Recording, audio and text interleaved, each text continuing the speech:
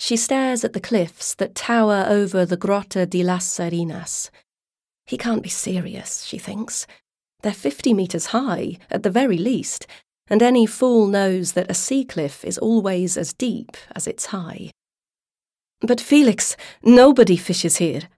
Well, yes, he replies, surprised. That's sort of the point. She gives him her look, and he laughs out loud.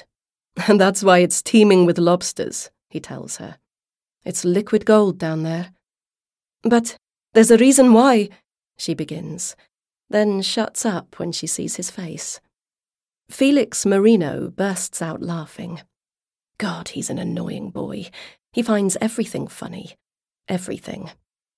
Oh my God, Mercedes, really? You're scared of mermaids? She feels a spike of irritation. People have been avoiding the grotta for 1,000 years. Who is he to laugh at myths and legends?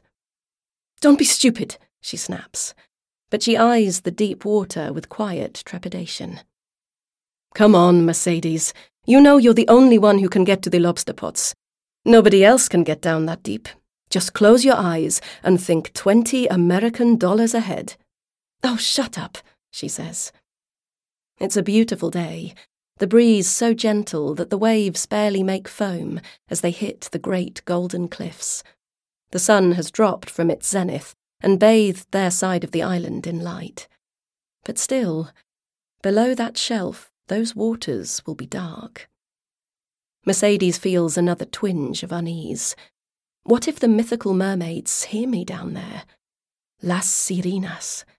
What if they come out, with their muscled tails and their sea-wrack hair and their 1,000 silver teeth, and pull me down with them forever? How far down? She asks, doubtfully.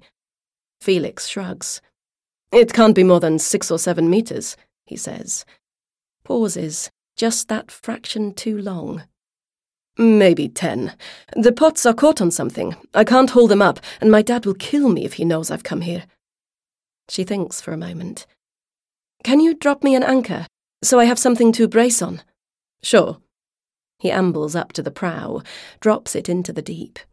The rope runs beautiful and straight, dropping past the shelf a metre out.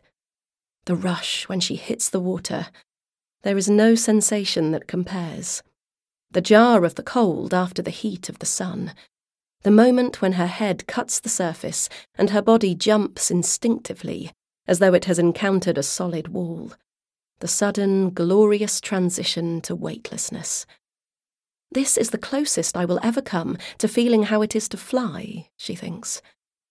She kicks with her fins and cuts through the water. Sunlight pours over her shoulder, fading in the depths below until it is swallowed by the black. Beads of phosphorescence spiral up towards her. Mercedes feels the familiar chill, that moment where she hovers on the edge of panic and has to push it back inside.